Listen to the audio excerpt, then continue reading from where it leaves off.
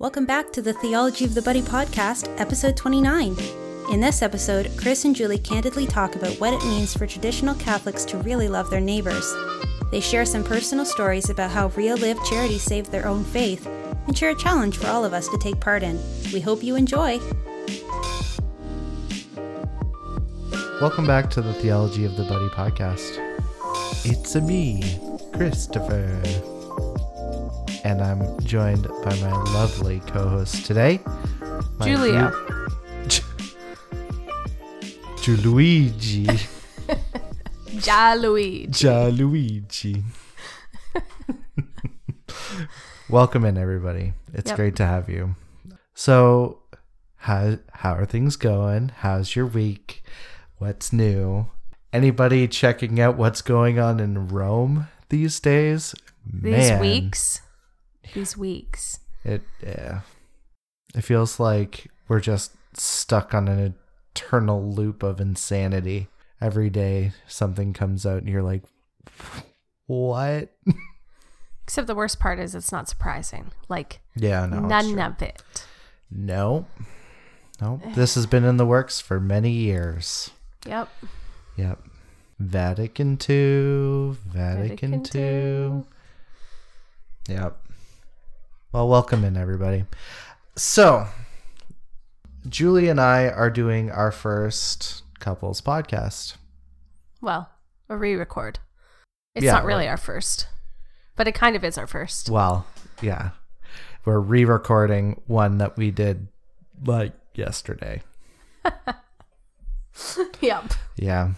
That recording was terrible on all levels. Yeah. Specifically in the audio quality level. I'm not really sure why. Yeah, not 100% sure why, but I think we figured it out.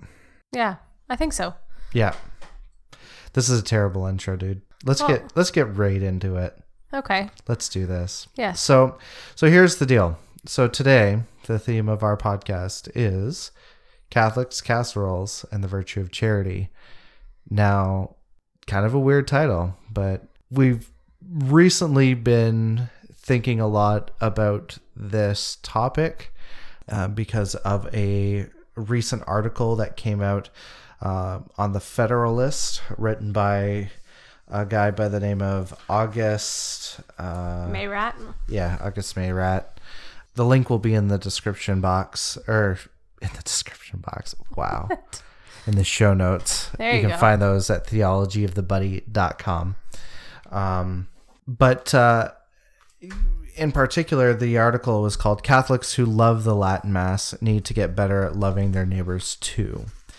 This is a topic that Julie and I are pretty passionate about, and especially in light of the recent things happening in Rome, especially in these last weeks.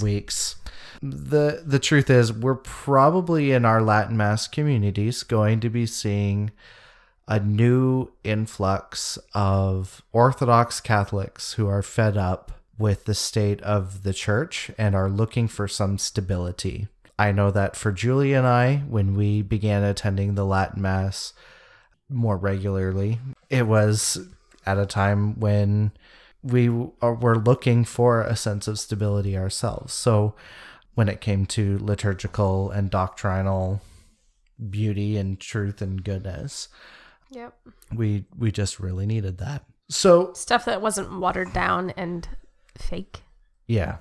So this is kind of dedicated to those who are already going to the Latin Mass.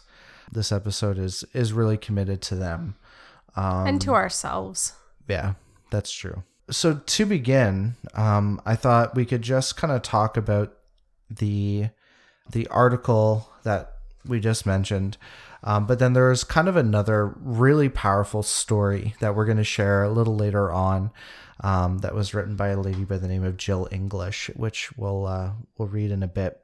It exemplifies very well the whole problem of what we're talking about. Yeah. About people not loving their neighbors. About Christians not loving their neighbors. Not really knowing how properly. Yeah. So let's talk about this. So, Julie, what stuck out to you from the article? I mean, really, if you do get a chance to read the whole thing, you should, because I think it spells it out very, very well. I'll read kind of just the summary first of the article, which says, elitism and antisocial behavior currently limit the appeal and efficacy of traditional Catholicism. The traditional Latin Mass community has a bright future, but it needs to confront its failings so it can finally save a church in crisis. I think for me, this so well summarizes the issue, both even say when we started going. Like, we went for the Mass itself and we knew what we were looking for that way. But like on a personal level, I didn't really feel very welcomed. Granted, also didn't at the parish we were at before. But I guess kind of in a certain sense, even more so. I mean, I feel like in Novus Ordo parishes, it was easier to walk in, walk out. You didn't necessarily have people or like feel like people were judging you. Unless, of course, you veiled or knelt to receive the Eucharist or anything that said, hey, I am a trad of some description. Going to, like, making the switch to a TLM community, again, it also depended on where we were or what parish we may have visited. Because, again, if I wasn't veiling, you could feel that judgment. Walking in without children, you could feel that judgment. And I mean, then not being talked to or, like other community members introducing themselves, like it still felt very much closed in a sense. Mm-hmm. Yeah. I don't know if you want to take it from there. Yeah. I mean, so a couple points that I found really true in the article. So the guy who wrote it draws on the insights of Father Chad Ripperger. Mm-hmm. You've probably heard us talk about him on the podcast before. If you've never checked out his talks on YouTube or on his website, I'm not sure what it is right now, but I can put a link in the show notes. You should definitely check him out. But he talks about how Father Chad Ripperger had mentioned that in these traditional Catholic parishes and communities, traditional Catholics are often seen as uncharitable and elitist, and apparently more than a few of them struggle with pornography. Now, if you didn't check out our podcast from last week with Steve Picorni, you definitely should, where we talk about that a little bit more in detail. But he goes on to say that TLM parishes can sometimes become unwelcoming places that feel more like strange cults than normal Catholic communities. Their members are quick to condemn heresy, scandal, and depravity, but some criticize that they can be slow to offer help or attention to those in need. I think the question there, like, that has to be considered is why? Mm-hmm.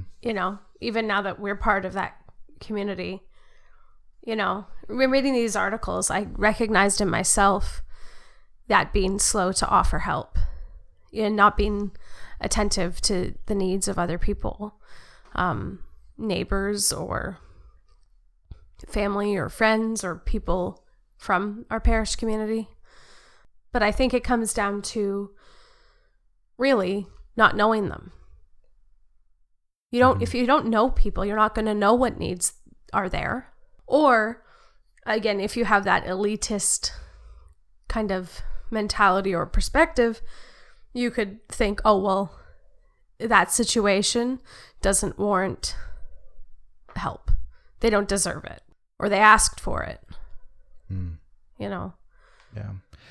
It's interesting, too. He goes on to say that in terms of the traditional Latin Mass, that it can tend to attract a particular group of people.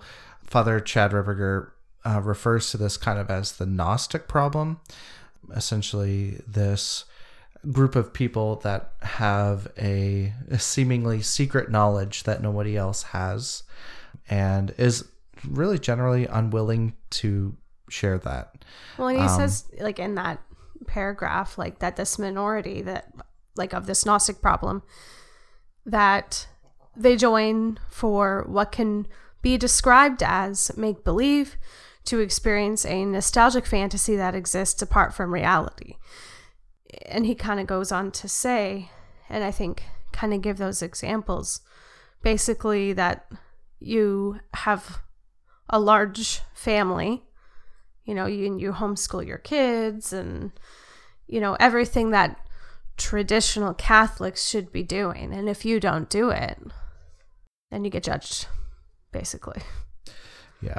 He was saying that one of the reasons why traditional Catholics flock to the traditional Latin Mass is because of the fact that they've been hurt. I mean, and I think all of us can relate with that to some degree, and I'll actually be talking about that in a future podcast. But he says, for this reason, traditional Catholics tend to distrust the Vatican along with the secular world. Well, let's be honest, look at the Vatican right now. How can you trust Amazon it? Synod. Yeah. While most will not explicitly break with church authority, many will distance themselves from Novus Ordo Catholics, Protestants, and everyone else.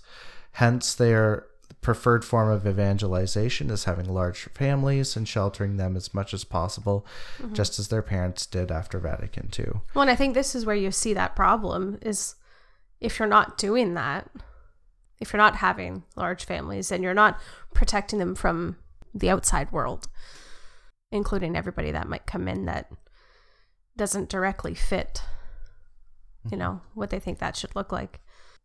I mean, I think it's a bit of a caricature, but I would say I have experienced traditional Catholics that fit that mold. Yeah. But not all. We've no. experienced lots that don't. Yeah. But some that do. Yeah. It says here that, the more normal traditional Catholics at these parishes often go to great lengths to contain the nuttiness, which I would say is kind of true. I mean, there are people that really try to still create that sense that, we're not all crazy, okay? We like normal things. Guys, we're cool, okay? We're not... I think, too, it makes it difficult because, I've had times, talking with other people, and they'll be like, oh, okay, so this is the Mass that I go to, and sometimes you can just see the look across their face that's like, oh... you're part of, you're going back to the Middle Ages, or you're, and it makes it difficult because I feel like I have to, I work harder to defend why there's nothing wrong with it. Or, I mean, again, they're thinking about these kinds of people that will sneer at you if you don't have the large numbers of children, etc., etc. Or if you talk about veiling, but what I'm saying is I see these other people and their reactions. Yeah. And it makes it difficult to try to, to have to defend the fact that, we're normal people and we go, and there's nothing wrong with that. Are we normal? Well, I guess so. I feel like we are kind of in between. Because he's right about, say, this minority that accounts for the Gnostic problem. It's, people that have that perspective, we have experienced. Yep. So, yeah. I get that. I get it from that perspective of how difficult that is. We've heard those judgments from people. We don't have kids right now that we're raising, but homeschooling, for example, is not something that everybody can do, and it can be very easy in traditional communities to be made to feel like you're a failure and you're doing it wrong. Mm-hmm. Or again, because of, say, I know I bring up the example with less kids or not having kids, partly because it directly relates, but we've experienced, say, being that couple that isn't talked to for what feels like because we don't have kids. Yeah, so there's no point of reference. By couples. Well, by couples with kids. So it's we're even though we might be the same age, there's a lot of people that we wouldn't get to know because we don't have kids as a point of reference. Right. That in itself is very alienating, Mm-hmm. and especially for us and the struggles that we've had, but even seeing it with other people is like, what it's like to say, want children and not be able to have them, or it's not the right time, or for whatever reason there is.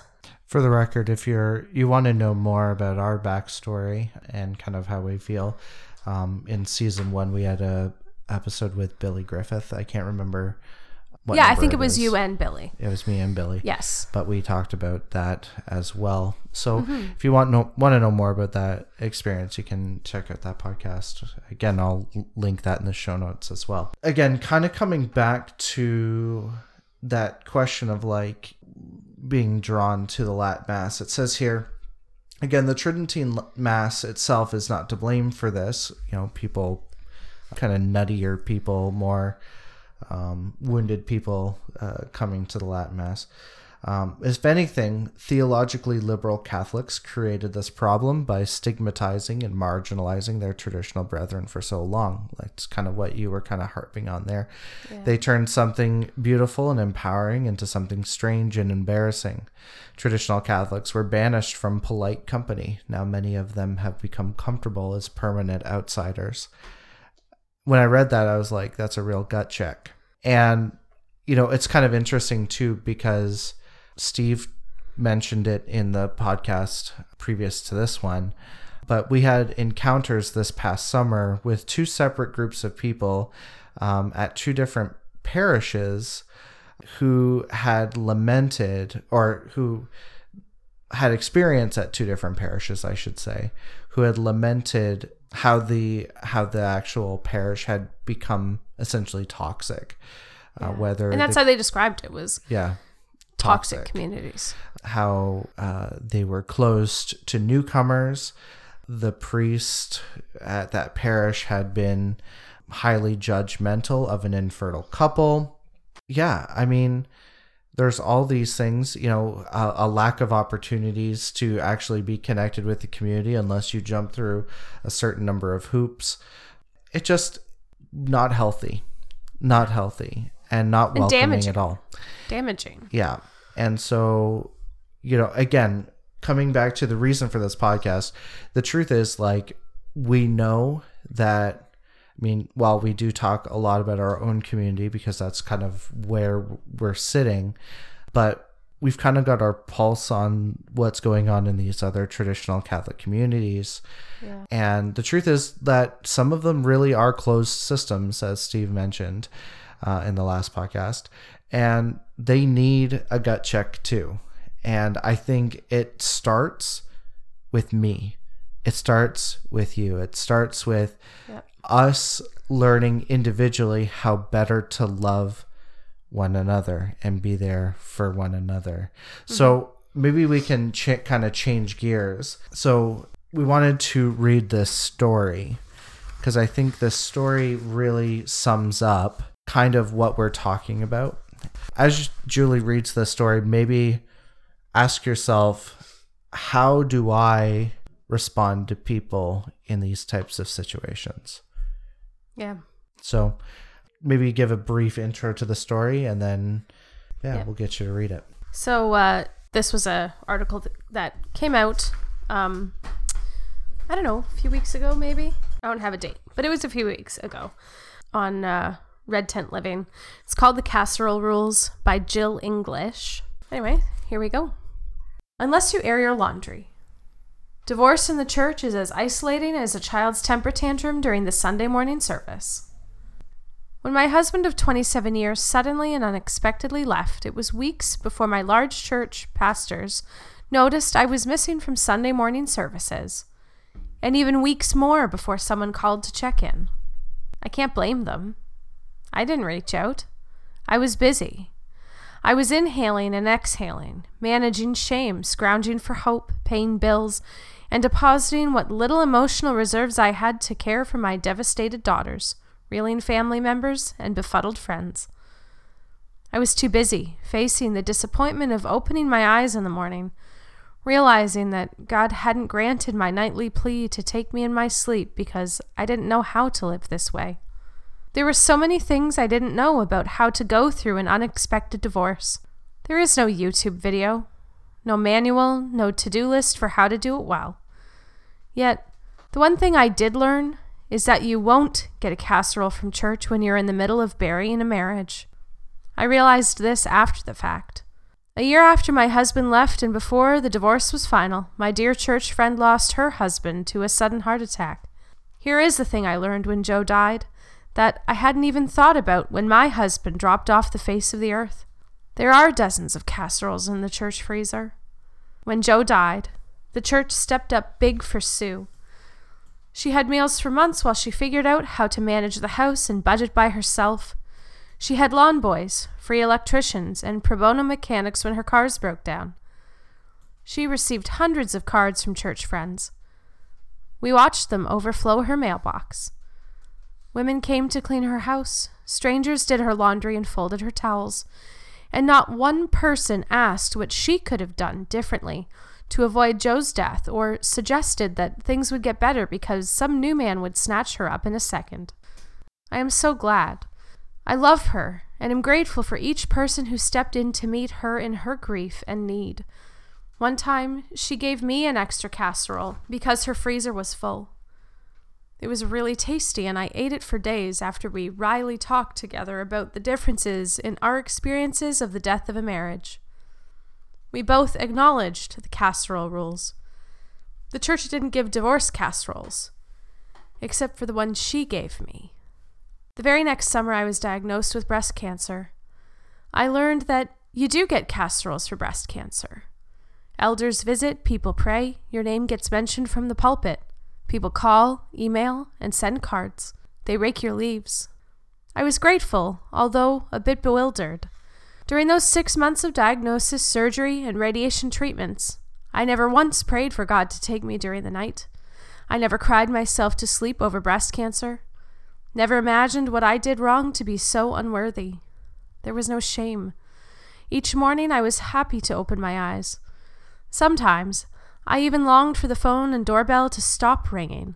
I got free yard work for weeks, and I got lots and lots of casseroles. To be clear, this isn't about a church, it's about the church. My church tried in the best way they knew how. I don't blame them for any inconsistencies. I never noticed them before either. We can't know our blind spots by seeing them. We must feel them. It's complicated, isn't it? As people of faith, we are very good at meeting people in times of death and illness. There are no judgments around these things, and we do not need discernment about who is in the wrong. We don't have to wonder about whether one's grief is deserving of a casserole. The rules about other human conditions are not so clear. Casseroles for the death of a marriage? For a mental breakdown? For rehab? How can we know whose fault it is? We all learned that God's favor falls on those who follow God's good rules. Maybe, then, it's just best if we offer a sympathetic side-eye and let the chips fall. There are rules, after all. Or maybe the rules are just misunderstood. Maybe loving our neighbor is a rule that means need is need, and grief is grief, and a casserole is the love of God made real for all who suffer, no matter the cause. Maybe. I think that story sums up perfectly what we're talking about. Yeah, it does. You know, when we were talking about doing this podcast, we thought, we could kind of share our own little quick anecdote. And we don't want to get into too many specifics, but many years ago, over 12 years ago, I guess, Julie and I had a pretty intense experience ourselves with a feeling of betrayal and abandonment by the church when we were in the dating phase of our relationship. Not to get into too many specifics, like I said, but Julie left home, and due to a bit of a situation, we'll just call it that. And she left home and she moved in with some of my family members. who had graciously opened their doors to have her live with them. And no, she didn't live with me, okay? But the rumor mill began to circulate, and it increased in intensity very quickly. And over the span of a couple months, we eventually had all of our friends, including our own priest, turn on us and abandon us. And we left that parish. It was incredibly difficult, and we felt we had been quite active in that parish. We had been part of the music ministry and the youth ministry, and we had worked really hard for them. And at that time, it was like none of that mattered. And there was only one person out of that entire group that stood by us and really sought to know what the truth was about Julie and I. Mm-hmm. And that was Mike from the podcast. And it was an incredibly confusing time for us because we watched as the so-called super Christians just chose to believe rumors and gossip instead of seeking the truth. Mm-hmm. They themselves were spreading those lies, and even into the ranks of the clergy, it was incredibly confusing and hurtful. And we didn't know where to turn. We felt completely abandoned, forgotten. And we couldn't trust anybody. Yeah. If the people that we had served for so long didn't know us enough to not assume the worst. Yeah. Or to believe the worst, where do you go? Right. But like I said, Mike stood by us, and in particular with me, and that friendship meant the entire world to me. And he has received multiple praises for this. This isn't news to him. So, but in that time, he was the only one that was willing to listen, that was willing to hear our grief, because it was a form of grief, a form of mourning. There was a lot of confusion, a lot of hurt, unforgiveness, resentment that we were dealing with. And when the time came, Mike had essentially earned the right, because of his presence in our lives, in particular with me, to be able to call me out on the stuff, the muck that I was living in terms of my unforgiveness and my resentment.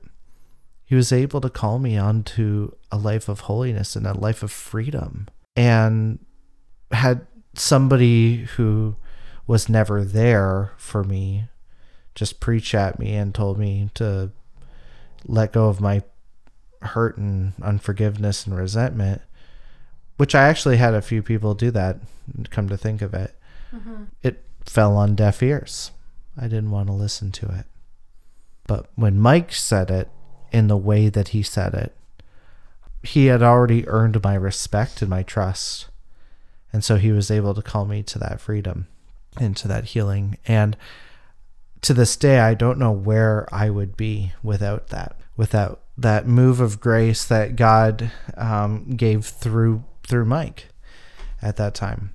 Now, I bring this up because recently my mom encountered a lady who had been in that parish 12 years ago. And oddly enough, that same lady said that she was super upset that what had happened to Julie and I, that she and a fairly large group of people knew what was happening to Julie and I, and knew that we had to leave the parish because of what was being done to us. And they respected that, and they understood it. But we had no idea. We had no idea that anybody thought anything good, or believed us, or thought the best, or any of that, really. Yeah. We thought we were completely alone. We did. And the sad reality is, while I certainly appreciated hearing those kind words that were told to my mom. We needed to know them. We needed to know them at that time. Sooner, yeah. Exactly. And so here's again where the rubber hits the road for this podcast. The point is that we need to be people of real love in the lives of hurting people, of confused people, betrayed people. Like we said, we were talking about at the beginning of the podcast, there's going to be a number of people who are slowly going to be trickling into these traditional Latin Mass communities because they are fed up with the muck of what's happening in the Novus Ordo Church. And when they come to these parishes, what are they going to find? Yep. Antisocial elite. The antisocial elite, or the living and loving face of Christ who's willing to invest in them. Right? Now, we're not just speaking about them. We're speaking about people in general. Right? Because if this is the way we act in our traditional communities, this is the way we're acting everywhere else too. Workplaces and workplace, if you are in the workplace, or with your neighbors or other friends. Yep. Or family members. Yep. Anybody else have an awkward Thanksgiving? Raise your hand. I see you. I don't know if anybody can hear my dog snoring, but it's really cute. Anyway. If only you could see what we see. But maybe you can hear it. Yeah. So, I mean, as cliche as it sounds, right? You always hear, especially in the Bogus Ordo Church. It's one I haven't heard. The Bogus Ordo. You hear people say, we have to be church. Okay. And while... Trigger words. Kind of. But despite the cliche, I think in particular that people do look at us individually as the church. Yeah. We represent it. We represent Christ. We do. And when we fail to be loving, that's exactly the brush that we and the whole church are painted with. Hypocrites. And it alienates people. Yeah. And our Lord, when he talked about if you cause scandal to one of these little ones, it would be better for a millstone to be hung around your neck and for you to be cast into the sea. That wasn't just given to the hierarchy of the Roman Catholic Church. That was given to you. That was given to me. We cause those scandals. We cause those sins, those confusions. And we need to own those things. And that's part of the reason why there's such a problem in the church today with the abuse scandals. Because not only has there been a scandal, but nobody is saying, I'm really sorry. Yep. Even in the case of McCarrick, what did he say? He was like, I do not believe I would have done those kinds of things. Like, what? Man up. No. The truth is, as a church, we need to recognize, as individuals in the church, we need to recognize that we do represent the entire church. And when it comes to our traditional Latin Mass communities, we also represent those. Yeah. So when somebody comes into our parish or into our community and they're new, again, what are they going to find? Yep. Do we reach out? Do we say hello? Do we converse at all? Do we introduce ourselves, or we just let them come and go? Right. And experience the elite, antisocial, community. Right. In the case of Christian charity, intentions are not good enough. Yeah. And while you can pray for people, and as we are both secular Discalced Carmelites, you better believe prayer is of the utmost importance. That's a hill we will die on. But it must be matched with a life of charity. It has to be. If prayer is not transformative enough to open up your eyes to the needs of others, it's not real prayer. I'm sorry. If you're praying your rosary every day and you have not seen in your heart and in your soul a greater charity towards others, you need to talk to a spiritual director about that, because there's a disconnect between what's happening in your rosaries and what's happening in your life. Prayer is meant to transform you. Teresa of Avila, the great doctor of the church and Holy Mother of our blessed order, said that prayer and comfortable living are incompatible, and that is true, right? So the thing is, if your prayer is really effective, the whole thing with this being more welcoming and more loving to our neighbors, bringing those casseroles, it means get uncomfortable. It's not saying take them to your friends. I mean, although you should, but to the people that you don't really know, but you know enough that they are in need. Now, you may not be 100% comfortable, but that's the point. If you're only showing this love to the people you're comfortable with showing it to, you're doing it wrong. You're no better than the pagans, that, like our Lord said. Yeah. Yeah. And again, this is not this. Too. Yeah, absolutely. This is our own examination of conscience too. Yeah. It's easy to love the people that to love the people that love you. It's easy to do this with your friends. When you're talking an introvert like me, it's hard. It's true. Yeah. But the thing is too, I think, to point out, like, we read the quote toward the beginning from that article on Catholics who love Latin Mass, need to get better at loving their neighbors too. Elitism, I don't think necessarily just applies to, say, the people in that minority group, although it does particularly reference that in that article. But I fall into that too. I fall into that myself in my own way. No, if you come in and you're not wearing a veil and you don't have a lot of kids and whatever it be, or you work, I work too. But the point being that, like, no, I don't look at you like, say, this minority group would, but there's still my own ways that I am not humble.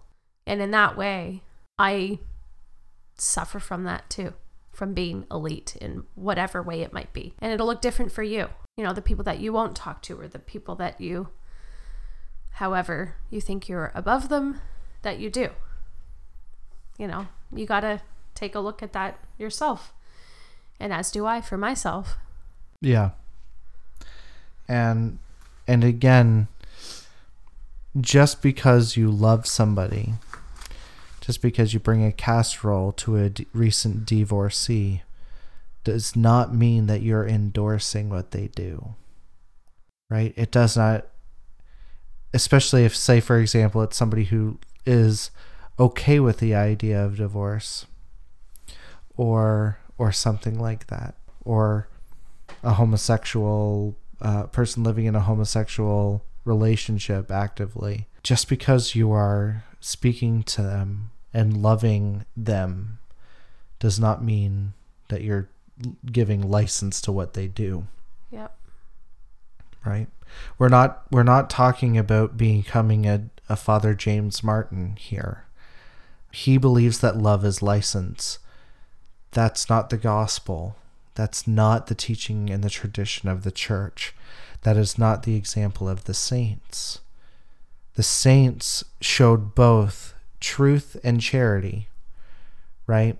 Like, what was it? Saint Teresa Benedicta of the Cross, or as she's known widely as Saint Edith Stein. a martyr in Auschwitz, Carmelite nun, convert from Judaism. She says that do not accept anything as the truth if it lacks love, and do not accept anything as love which lacks truth. And I think that applies here, right? We need to be able to speak the truth in love to every person that we encounter, both within the church and outside of it. But again, our words will mean nothing if there's no charity behind it. Mm-hmm. If there's no actual lived charity behind it. Like in the case of Mike, with us and with you. That charity doesn't have to take the form of, a literal casserole, but listening, being present, that actual charity is there and was there. Yeah. But yeah, so loving others no matter what. Love others no matter what. But the only way to do that is by getting to know them, by being present to them, by getting into relationships and being intentional about that. And building those. Yeah. Like August Mayrat says, right? He talks about the people who, when it comes to evangelization, right? He says that in some traditional circles, right, you'd see families and people who their preferred form of evangelization is having large families and sheltering them as much as possible. And maybe that may not be 100% the case, but a lot of these families that I've encountered, they may not explicitly say it, but I mean, if you come to them, they'll evangelize. Sure. They won't have a problem with doing that, but God forbid they have to go outside. God forbid they have to be present. It's tough right now in the church. It's tough in the bogus ordo crowd. It's tough in the, it's tough in our secular families where the majority of the family members aren't Catholic, aren't living the faith. It's tough, but we've got to go. We got to go out there and love them and be present to them and learn, instead of keeping them at arm's length like I tend to do, or hide in a room in the basement as much as possible at Thanksgiving dinner. Don't know if anybody know what that's like. But we're called to share each other's burdens. We're called to be Saint Simon of Cyrene in the lives of these people, and to help them carry their own crosses and show them how to carry a cross well. The thing is, to be able to do that, you have to be able to find out what those burdens are. Yeah. And you can't unless you get to know other people and build those relationships, at least enough to find out what those burdens are and be able to help carry them. Yeah. So here's the thing. This would all be vapor if it's not acted upon. If we don't. So we're going to do that. Yeah. So Julie and I are going to be creating a PDF, and it will be on our website at theologyofthebuddy.com and in the show notes. Today's episode. Yeah. So just look for Catholics Casseroles and the Virtue of Charity. And on that PDF, it's going to say something to the effect of this: in this next year, I am committing to these 3 things pertaining to loving your neighbor. I'll find some fancy way to word it. But this year, I'm challenging myself because, again, I need to do better in my own personal life and also in my communal life. If I can't even love my own next door neighbors, how am I going to love the person that comes to the Latin Mass that I've never met before? St. John Chrysostom says too, like if you cannot find Christ in the beggar at the door, you'll never find him in the chalice. And so he's right. Yeah. So I think we're gonna set out 3 specific things, and I will share my list on our Instagram and on our Facebook page. You'll find that if you look on Theology of the Buddy on Facebook or Instagram. We're at Theology of the Buddy. We're going to share a copy of our list of what we're going to work on. Mm-hmm. Yeah, so we're going to do that, but we want to also invite you to do this as well. If this is something that you feel convicted to do, we encourage you to hop on board with us, because we want to see our traditional Latin Mass communities become places of grace for people and healing. People are flocking, and I believe are going to flock to our traditional communities, because essentially the church and her hierarchy and her leaders have betrayed them, have left them fatherless, have left them feeling like they don't belong. And we should be a welcome face for them when they arrive. Mm-hmm. They're grieving too. Yeah, we're all hurting right now from the things that's happening in the church right now. We need fathers. We need saints right now. And we're not getting it. We're not getting it. We need heroes. So I'm aiming this year to become more loving towards my own personal neighbors. We might even talk about this on a Instagram live or something, or on an Instagram story. So check those out. But yeah, essentially we want to open our doors to the stranger and welcome them in. So despite also at the same time learning how to deal with the newborn. Yeah, that is making my list creation a little difficult, because I don't know how it's gonna look in terms of, okay, what, I mean, I won't be at work. Currently I work. I'm going to be obviously off for the year. So finding people that I can love, give the casseroles to, literally, figuratively. Yeah. But I'll be posting mine for sure. So definitely look for that on our social media. And like we said, we'd love for you to get involved.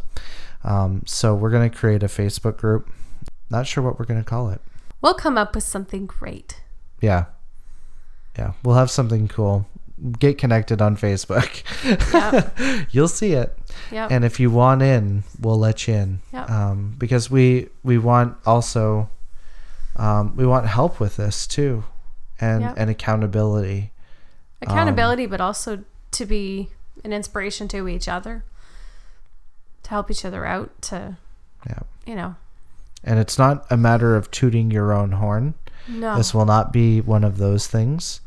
If if you're afraid of doing that, it's more so just kind of a means by which to inspire other people. This isn't to say that you should always air all of the things that you do charitably for others, but let's say if it's something that was particularly hard for you, like, I did this, it was tough. You never know who that might help out to do the same thing. Like myself, antisocial, introverted, elitist, yet so beautiful. Oh, you don't have to say that. I know. Anyways, you're so beautiful. Thank you. You knew that already. I did. My mother tells me that all the time. Yeah. So find us on Facebook at Theology of the Buddy. If you want to know what our goals are for the year for this, come find us. Yeah. If you're already there, we're really glad that you're there. Yeah. You'll be the first to know. I want to make a quick shout out to, I've been seeing a lot of people liking and sharing stuff. Father Josh, what a great guy. We interviewed him in season 1. He's been sharing memes, things like that. I hope you guys are enjoying the memes, by the way. the Theology of the Buddy has become like meme central. So I hope you guys are enjoying the memes. But if you're an Instagram person, we're really bad at it. We need to get better at it.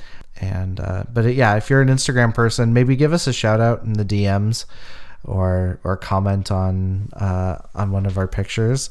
Let us know you're a listener because it helps us out. By the way, I also want to give a quick shout out to Grace. Grace is still listening, and she has been engaged with us quite a bit on our social media. So I want to thank you for that. Anyways, is there anything else you want to say, Julianne? I don't think so. I think that pretty much sums it up. Okay. Give people your casseroles and come and follow us and comment. So if you want to know what we're going to do, we want to know what your plans are too. Mm-hmm. So. Yeah. Our final parting words. Be the casserole you want to see in the world. Yep. And stay tratty. Hey, maybe that's what we should call the group. Be the casserole. Be the casserole. Yeah. That's a good idea. We're going to leave this in. Guys, it's going to be called Be the Casserole. There you go. Bye. Thanks so much for listening to today's podcast. We would really love to know if this episode inspired you and your ideas about how we can do better at loving our neighbors. What are you going to do to be the casserole? We would really love to have you join in with us on this. Message us on Facebook or DM on Instagram at Theology of the Buddy. Find us on Twitter at TradFriends or email us at theologyofthebuddy@gmail.com. You can also send us a voicemail via Facebook Messenger. If you like what you heard today, please consider subscribing to us on iTunes, Spotify, Stitcher, Google Play, or wherever you listen to great podcasts. Would you also please consider rating us and reviewing us on iTunes? We greatly appreciate it as it helps us to get noticed within the larger podcast community. Next week, Mike, Chris, Julie, and myself will be sitting down to discuss funerals versus canonizations. Make sure you're subscribed so you'll know when it comes out. We'll save you a seat at the table. New episodes are released every Wednesday, so until then, stay tratty.